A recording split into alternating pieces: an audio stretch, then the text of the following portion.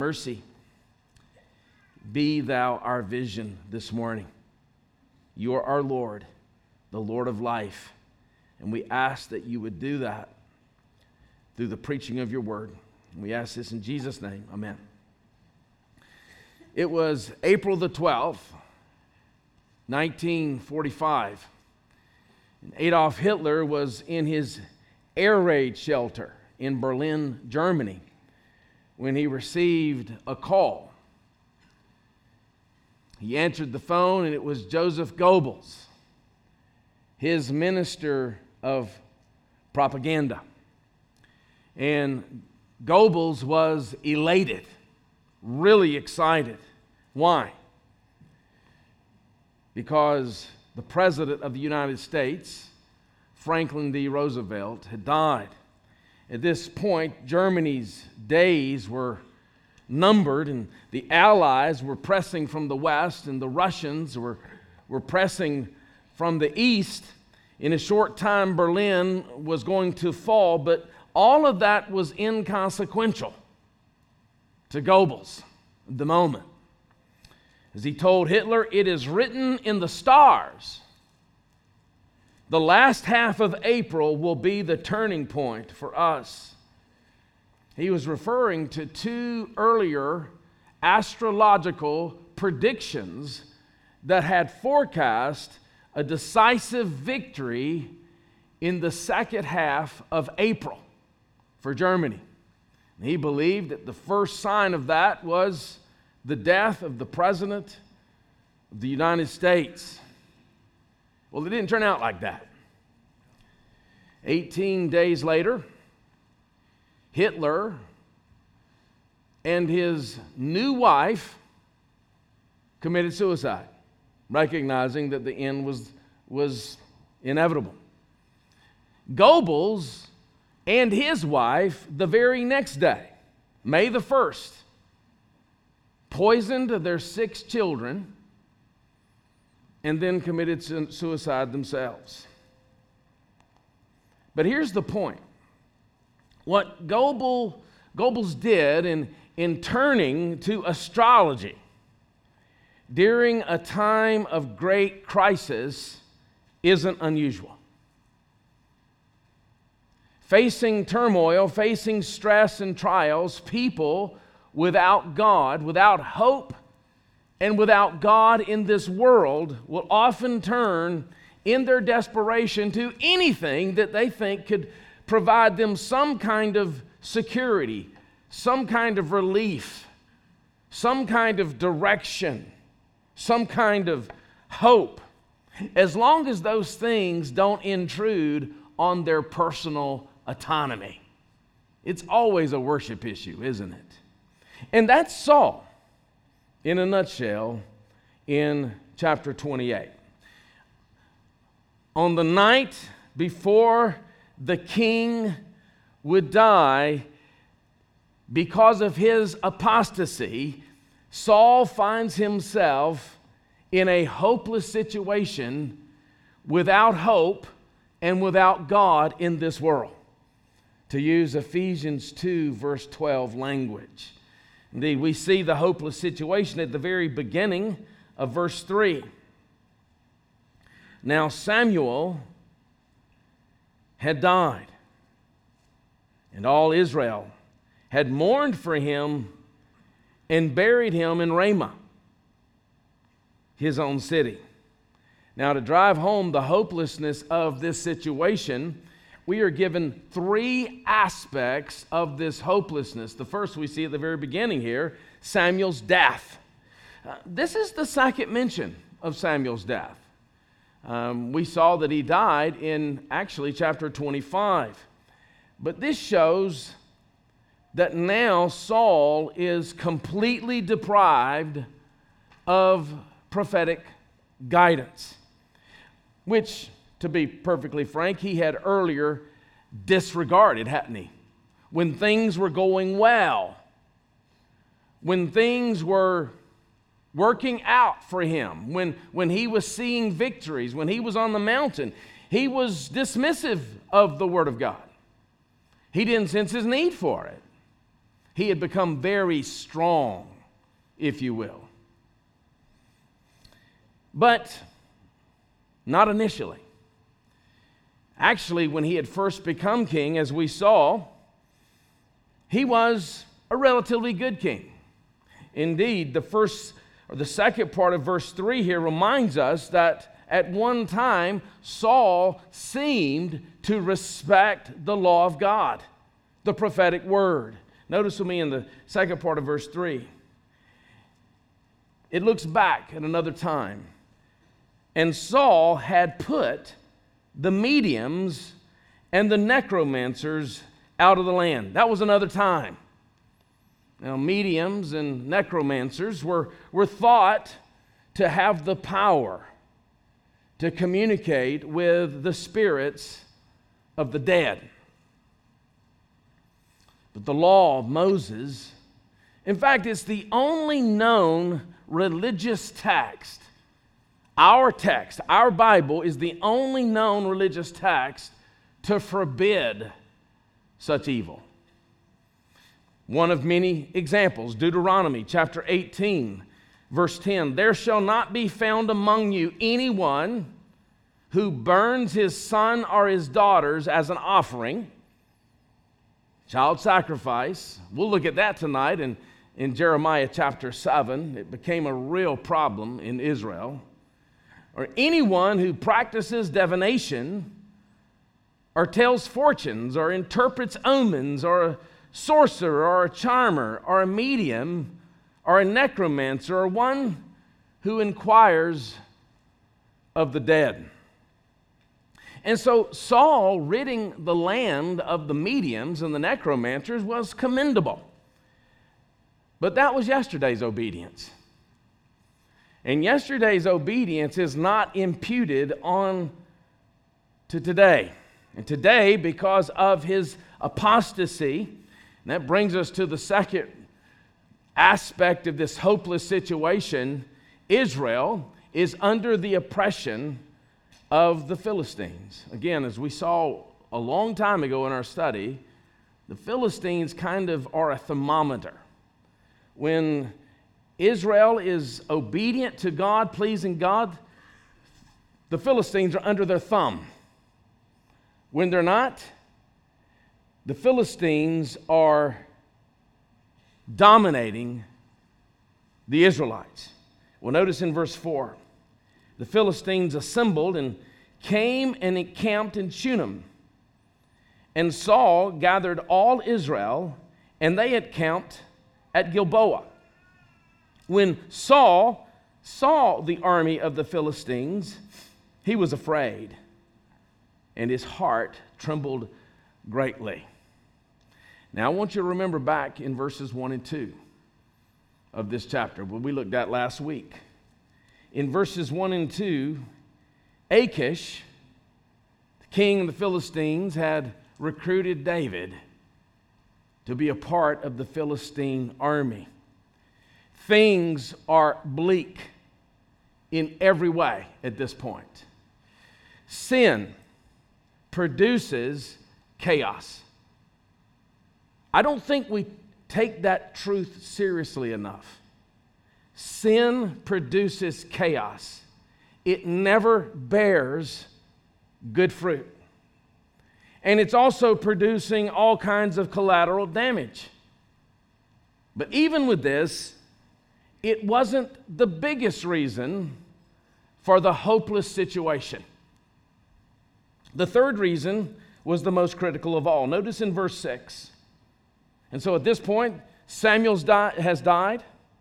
The Philistines are coming against the Israelites. But the biggest problem we see in 6. And when Saul inquired of the Lord did not answer him, either by dreams or by Urim or by prophets. 1 Chronicles 10, verses 13 and 14 indicates that the reason God had gone silent with Saul was because of this perennial pattern this breach of faith. Saul is a classic apostate. William Blakely, in some haunting and sobering and yet poetic words, says this: Saul was incapable of that exercise of soul which would have saved him. The most terrible effect of cherished sin. He says this is the terrible effect of cherished sin, sin that you will refuse to repent of. It dries up the fountains of contrition, and they will not flow. It stiffens the knees, and they will not bend. The knees can no longer bend to the lordship of God. That's what cherished sin does. It paralyzes the voice, and it will not cry. You don't even have the capacity to cry out to God at that point. It blinds the eyes, and they see not the Savior. That's what cherished sin does.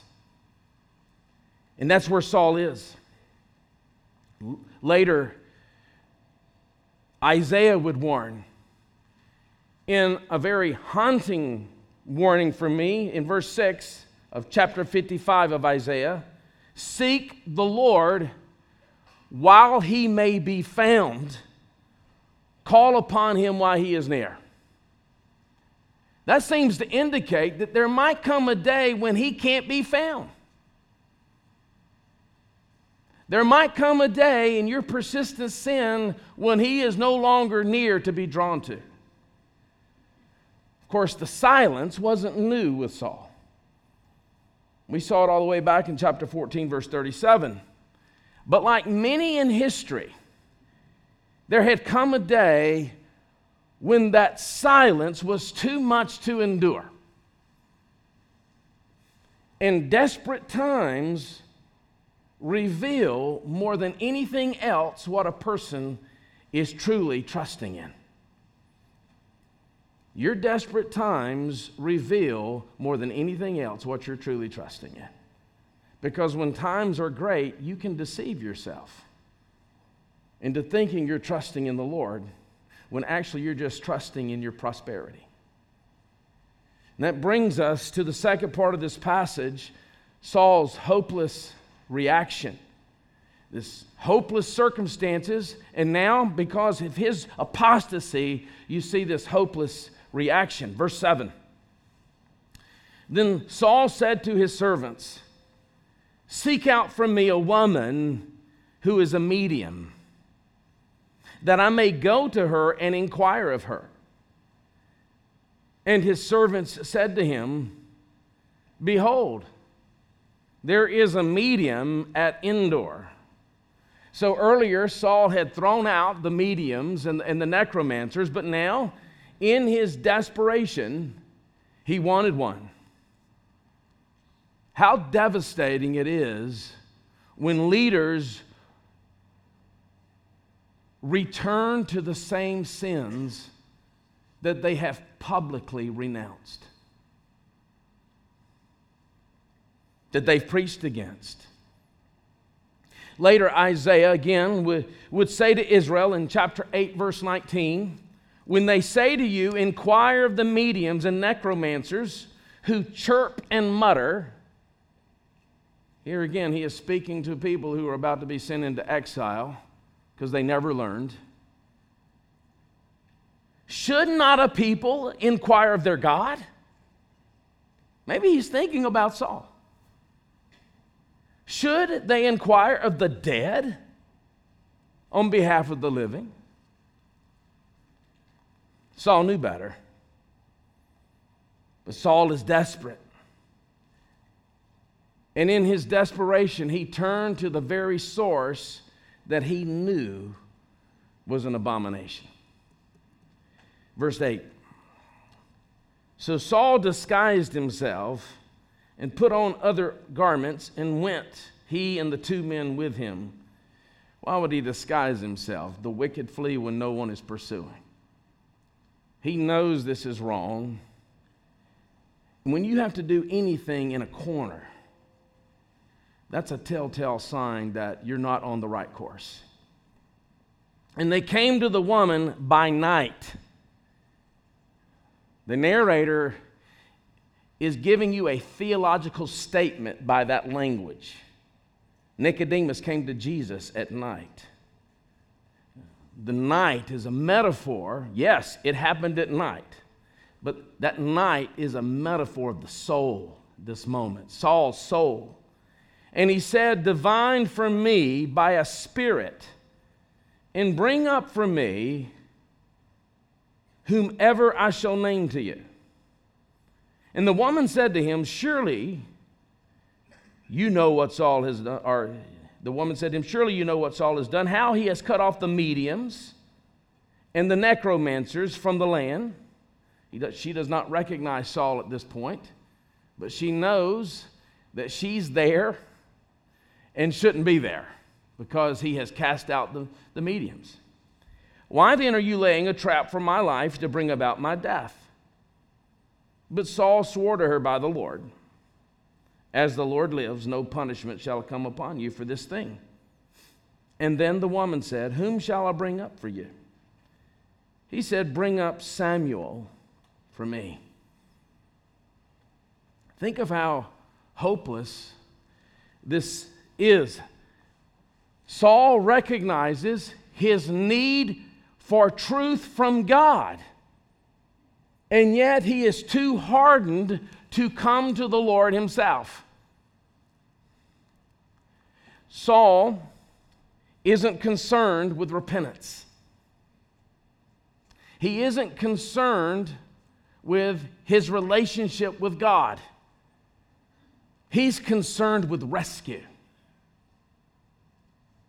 And we see this today with people who, if you were to observe their lives, there is no communion with God. They may go to church every Sunday, but in the day-to-day, week to week, there is no communion with God.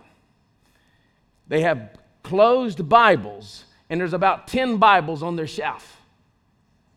Closed. They can tell you about every television show and every Netflix show, but they are virtually ignorant of the Word of God. But then crises hit, and what do? They appeal to Christians to pray for them. It's no different than Saul here. Notice in verse 12, when the woman saw Samuel, now we're going to come to this, the elephant in the room here, in just a moment. But I first of all want to address what the narrator is primarily concerned about. When the woman saw Samuel, she cried out with a loud voice. And the woman said to Saul, why have you deceived me? You are Saul. We're not told how she came to realize he was Saul. Maybe Samuel spoke his name as he arose. We don't know. And the king said to her, do not be afraid. What do you see? The woman said to Saul, I see a God coming up out of the earth. He doesn't see a God, he sees a glorified saint. I think this is just a picture of glory here. We'll talk about that in a moment. And he said to her, what is his appearance? She said, an old man is coming up. He is wrapped in a robe. And Saul knew that it was Samuel, and he bowed with his face to the ground and paid homage. And that brings us to a hopeless prophetic word from this spirit that has been called up. Verses 15 to 20. Then Samuel said to Saul, why have you disturbed me by bringing me up? Saul answered, I am in great distress, for the Philistines are warring against me, and God has turned away from me and answers me no more, either by prophets or by dreams. Therefore I have summoned you to tell me what I shall do. Saul, like many, wanted guidance, but didn't want God. He wanted guidance, but not out of the fear and the love of God, but out of a desire for self-preservation and professional success. He wanted to use God, but he had no interest in worshiping him. And here, you could mark this in your Bible, are some of the saddest, most terrifying words in all the Scripture.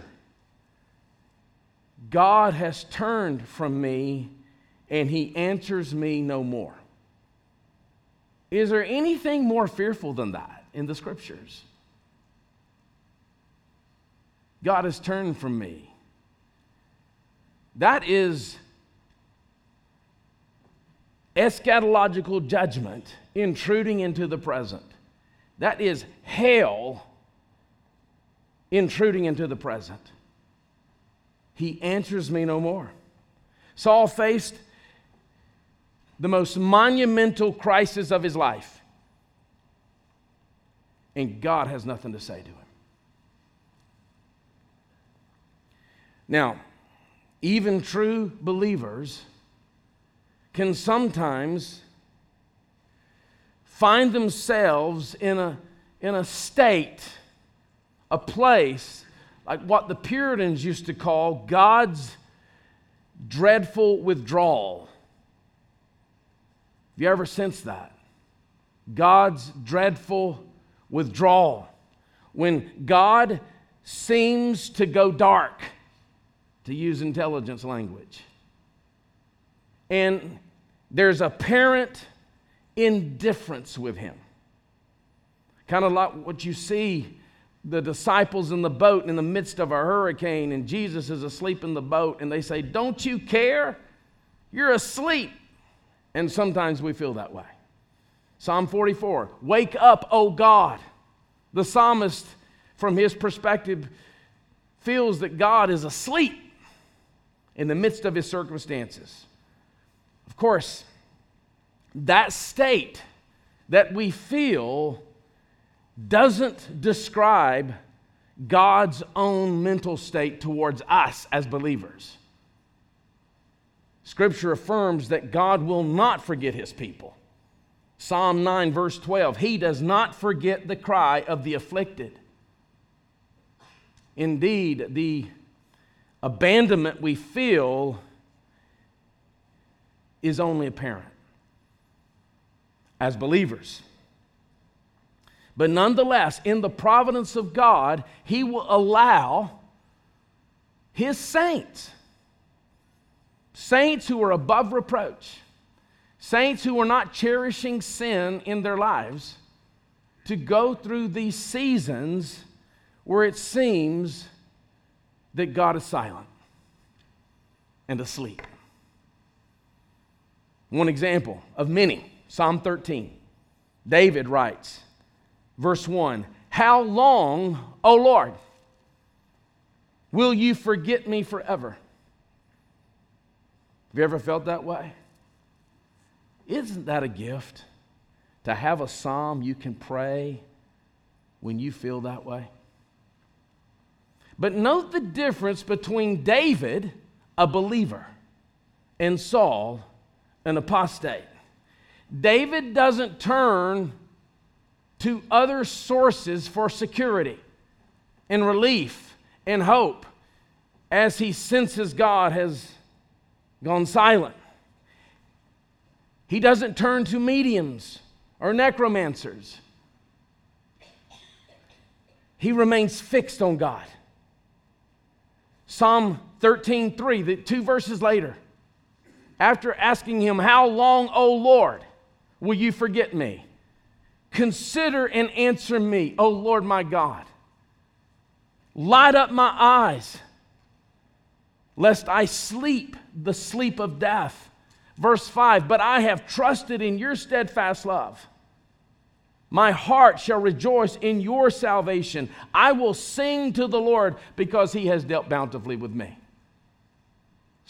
David persists with God in the midst of the silence because he knows that God has dealt bountifully with him in the past and that he is going to sing once again.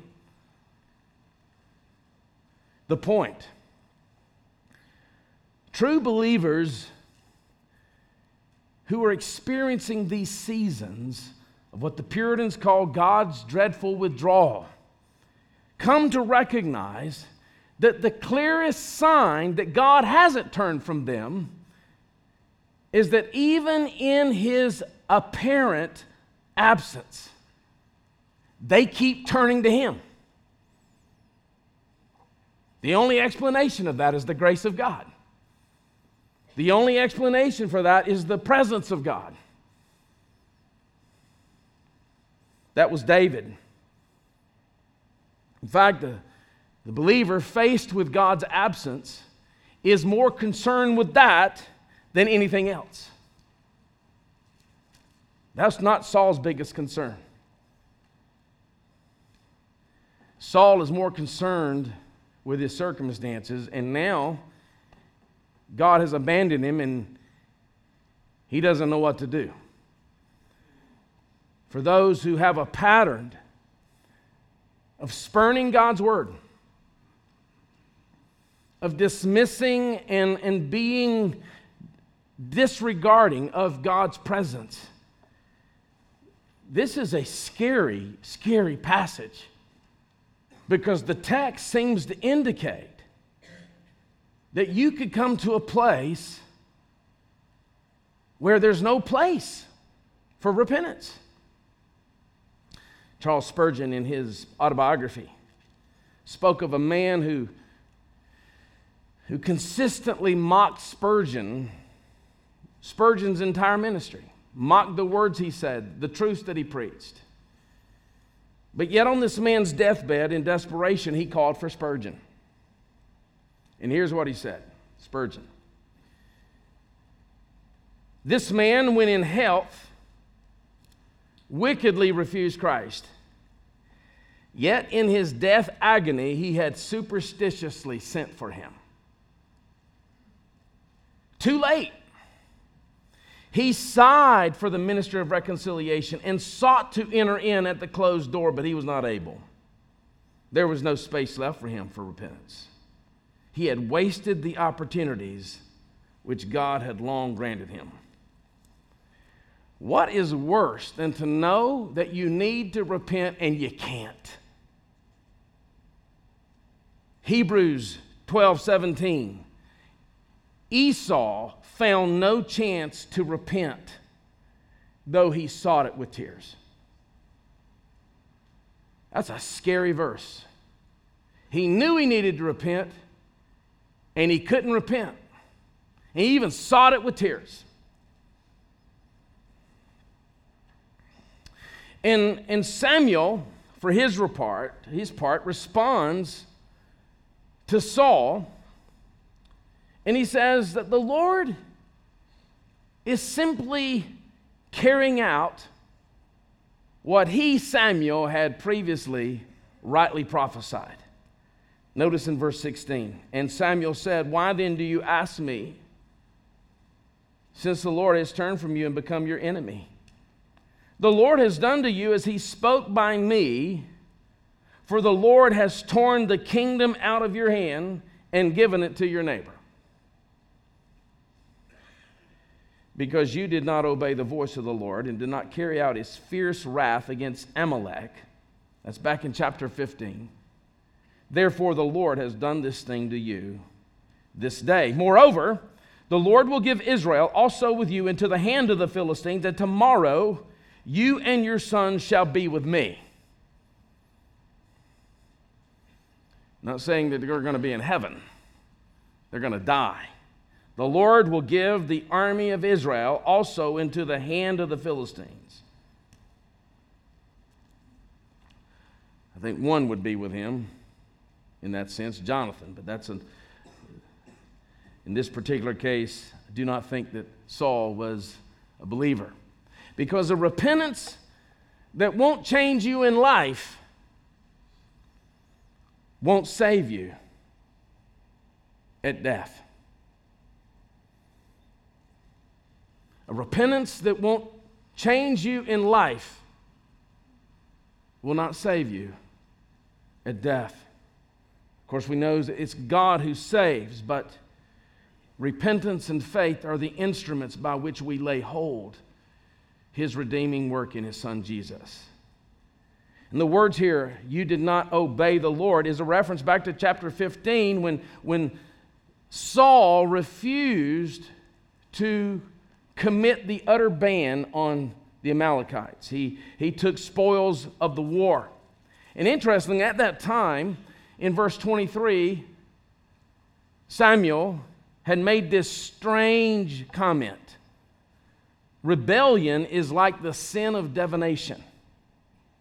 Strange comment. At the time, it seemed strange to compare what Saul had done in holding back spoils of the war and witchcraft. But we saw then that what Samuel was saying to Saul was that witchcraft level rebellion is seen in partial obedience. It has the same status before God as witchcraft. Partial obedience. What is partial obedience? I'm going to obey you over here, but I'm sequestering this area of my life for me. And he says it's like the sin of divination, witchcraft, which has come full bloom for Saul because sin never remains stagnant. It escalates and it escalates. And we tend to ignore this truth because we cherish our sequestered pockets of compromise. We know we're a slanderer, we know we're a gossip, but we don't cheat on our spouses. This is just one area that I'm going to hold on to. God understands I'm not perfect, I'm only human. Little pockets of compromise. But understand this, every act of willful sin, high-handed sin, separates us from the security of knowing for sure that we are in God's will. That's what it does. It's one of the effects of sin. It separates us from the security of knowing for sure that we are in God's will. And so we pursue security replacements to fill that void. We've lost this security of knowing we're in God's will, and our hearts are hardwired for security. So if we can't find it with Him, we're going to go looking for security elsewhere. In other words, in the perceived absence of the Lord, because of our sin, a God replacement emerges. That's what we see here. And we see it every day. But I've waited to address the elephant in the room. And the reason I waited is because I don't think that's the writer's biggest concern for us to try to figure this out. If it was, he would have explained it. But I do think we can come to terms with what's going on here to a certain degree. Was the Spirit really Samuel? And can a medium, a necromancer, really command the spirit of a human being who has died, much less a great prophet like Samuel? A common view in the early church, and interestingly, common at the time of the Reformation, was that this woman actually summoned Satan to appear in the guise of Samuel. It's actually Satan. It's not Samuel. And so some of the reformers agreed with that, and others suspected that it was merely a delusion. The woman and Saul were deluded. But I don't agree with either one of those positions. Not that we can fully come to terms with this, but a straightforward reading of the text would indicate to me that the narrator here believes that she actually saw Samuel. Notice in verse 14, and Saul knew that it was Samuel. Verse 15, then Samuel said to Saul. Verse 16, and Samuel said, why did you ask me? Verse 20, Saul was filled with fear because of the words of Samuel. So a straightforward reading of the text would lead me to believe that this writer, the narrator here, who's writing under the inspiration of the Holy Spirit, actually believes this is Samuel. Second, this Spirit refers to earlier conversations that he had had with Saul. He takes him all the way back to chapter 15, and he rehearses the warnings that he had given Saul then. Third, he uses the covenant name for the Lord, Yahweh, 7 times. I don't see a demonic spirit doing that. 7 times you see the name Lord used. And then he adds that true prophecy that Samuel had given Saul in his lifetime, that he was going to perish. And so it's difficult for me to think that the writer believed that this was just one big deception. Having said all that, even though I believe mediums and necromancers can conjure up evil spirits, and that's why it's forbidden, not because it's not effective. It's because it's pagan and evil and wicked. Even though I believe that necromancers and mediums can conjure up demonic spirits, it is superstitious to believe that mediums have access to the souls of human beings who have died. And that's why I think the woman was surprised. I mean, she is absolutely shocked when she saw this man, Samuel. So my view is that Samuel came not at the command of the medium, but at the unexpected command of God. And there's a later event that I think would support that. Moses and Elijah on a Mount of Transfiguration. Summoned there not by a medium, but by God. In Matthew chapter 17. I believe that God commanded Samuel to reinforce the judgment he was bringing on Saul. One of the greatest gifts a person on their deathbed can have is blessed assurance. Jesus is mine. Oh, what a foretaste of glory divine. And instead of biblical assurance, the night before Saul dies, he is being reminded by Samuel, judgment is coming on you. And hence, notice verse 20. Then Saul fell at once, full length on the ground, filled with fear because of the words of Samuel. He knows he's not just going to die. He knows that he is going to face eternal judgment. Saul did not lack knowledge. He knew his Bible. You can know the Bible and not bow the knee to the king of the Bible. And there was no strength in him. He had eaten nothing all day and all night. Maybe the reason he had not eaten all day and all night is he was maintaining that foolish practice that we saw earlier, that he would fast during times of battle. We saw that in chapter 14, verse 28.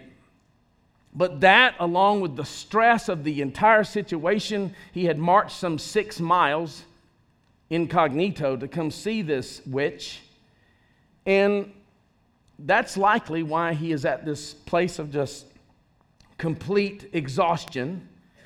And the woman, no doubt, still fearing that Saul could do something to her because of the earlier stance he had taken on the mediums, sought to address it. And that brings us to the last passage, the last part of this passage, a passage filled with hopelessness. In verses 21 to 25, we see a hopeless Last Supper.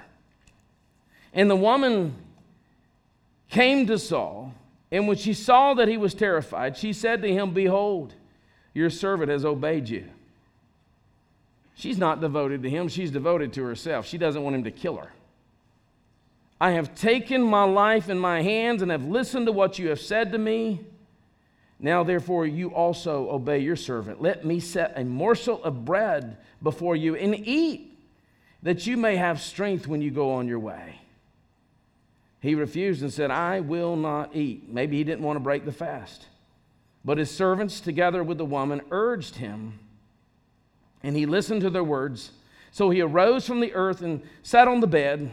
Now the woman had a fattened calf in the house. She quickly killed it. It was a rare meal in that day. This was a meal fit for a king. And she took flour and kneaded it and baked unleavened bread of it. And she put it before Saul and his servants, and they ate. Then they arose, notice, and went away that night. Maybe Saul was able for the moment to forget the judgment that awaited him. This nice meal, just like unbelievers who seek distractions and diversions to cover up their real fear of what they know is coming to them: death and judgment. And the witch, for her part, all she could do was offer him food that perishes, to use Jesus' language, but not food that endures to eternal life. She was the original member of the social gospel movement, meeting material needs but no gospel. But the irony of the meal is threefold.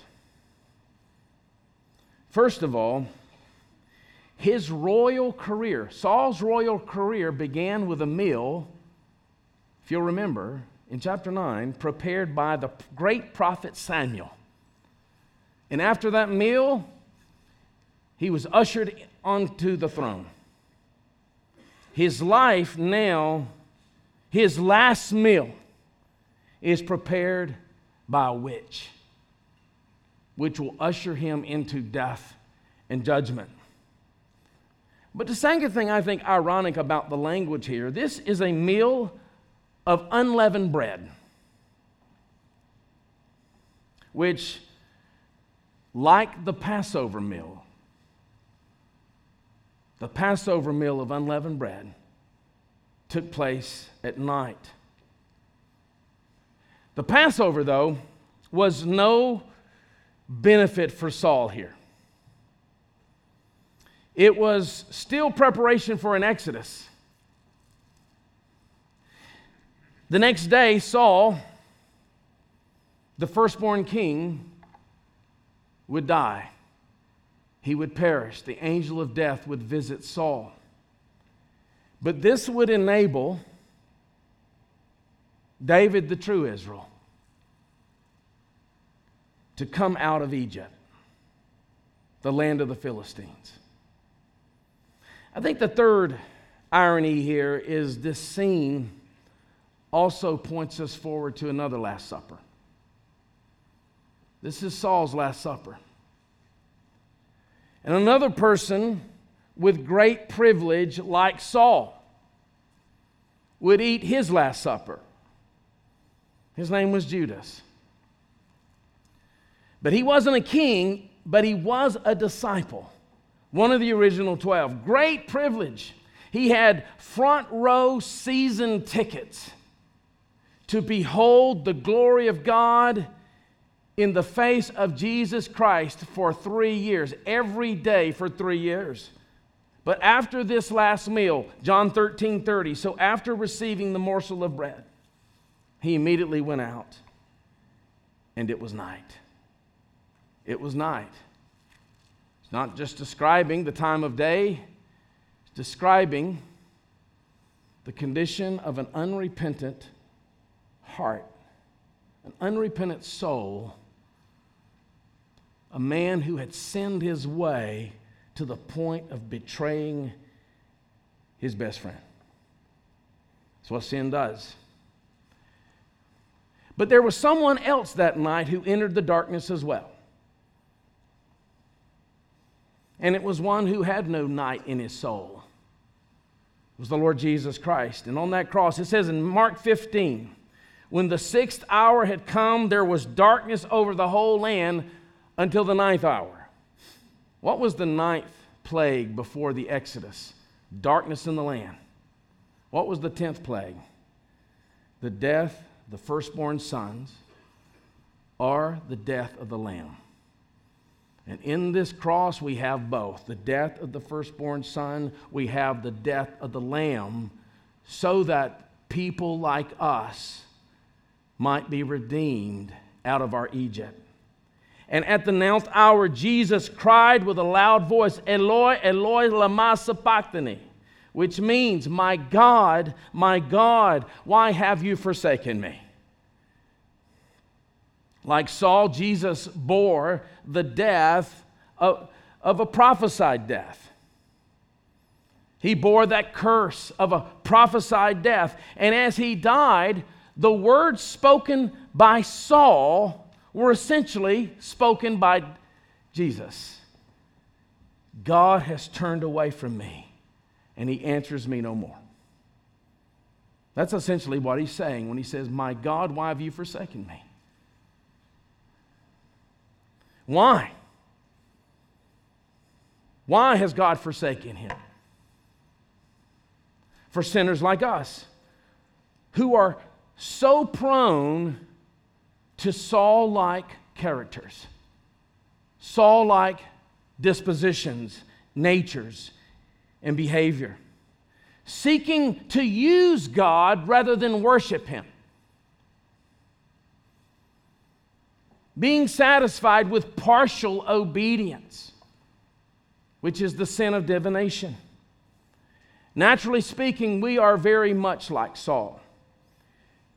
We experience, to go back to William Blakely's language, the terrible effects of cherished sin that dries up our fountains of contrition, where we don't have the capacity to have godly sorrow anymore, because our fountain has dried up, that stiffens our knees from their ability to bow them to the King, that paralyzes our voices, disenabling our ability to cry out to God, and blinds our eyes so that we can't see glory. We can't see true glory in God and in His Son. And Jesus, who had no night in his soul, he comes to our Saul-like conditions as a better king, who not only never consulted a medium, he was the mediator between God and man. And as the mediator, he was crushed for our wickedness, our sin, our rebellion, our sin of divination. And then he is raised from the grave, walking out of that darkened tomb as the light of the world. And his spirit comes as a gift to us from the sun, and He gives us the light of the sun. He gives us eyes. He enlightens our eyes to see and behold His glory for the first time. We now see Him as beautiful for the first time.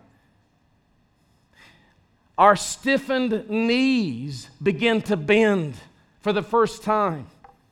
Bend to His kingship, His rule, His authority in every area of our life. And our fountain of contrition, which has been dried up our entire lives, now begins to overflow with godly sorrow. Our voices, which were paralyzed, now are able to cry, "You are Lord. You are glorious. You are exalted." And the question I would have, is that the pattern of your life? Is that the pattern of your life? And a good test for that is, would those who are closest to you be able to say that's the pattern of your life? And in your closest human relationships, do you demonstrate that pattern? Fountain of contrition overflowing, so that when your spouse does something you don't like, instead of being concerned with them, you get on your knees that were once stiffened by your sin, and you bend them to King Jesus, and you do business with Him. More concerned with your sin than your spouse's sin. And if that's not the pattern of your life, it could be that you come to a place where God goes dark forever and ever in your life and existence. It's the questions we have to ask. Let's learn from Saul, but let's run to Christ. Let's pray.